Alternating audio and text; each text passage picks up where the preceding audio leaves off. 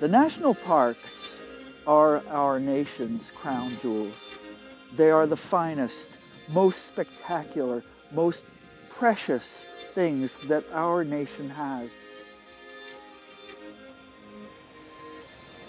They represent refuges of natural and cultural systems. People can come and see nature as it used to exist. National parks are great places for science and research because they have intact ecosystems, because they have the real cultural fabric of our culture, of our history, of who we are as a people.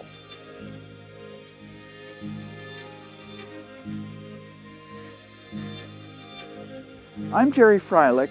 I'm the director of the North Coast and Cascades Science Learning Network. That's an organization within the National Park Service that's intended to encourage research in national parks and to spread the results of that research to the public.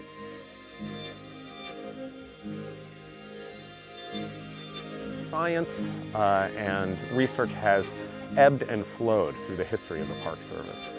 Thanks to specific legislation that was passed by Congress, the Natural Resource Challenge was created, which funded a series of inventory and monitoring networks across the country for parks working together to pool resources, pool people, pool expertise, and work with partners like the U.S. Geological Survey and universities to do comprehensive inventories and then long-term monitoring so that we can understand the current health and the long-term trends of the ecosystems in our national parks.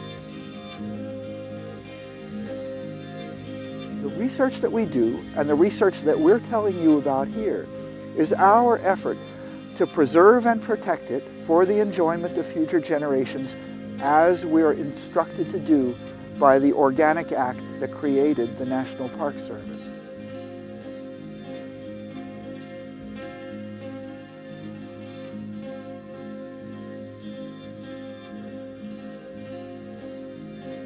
When I come out here, I just feel this is the real world.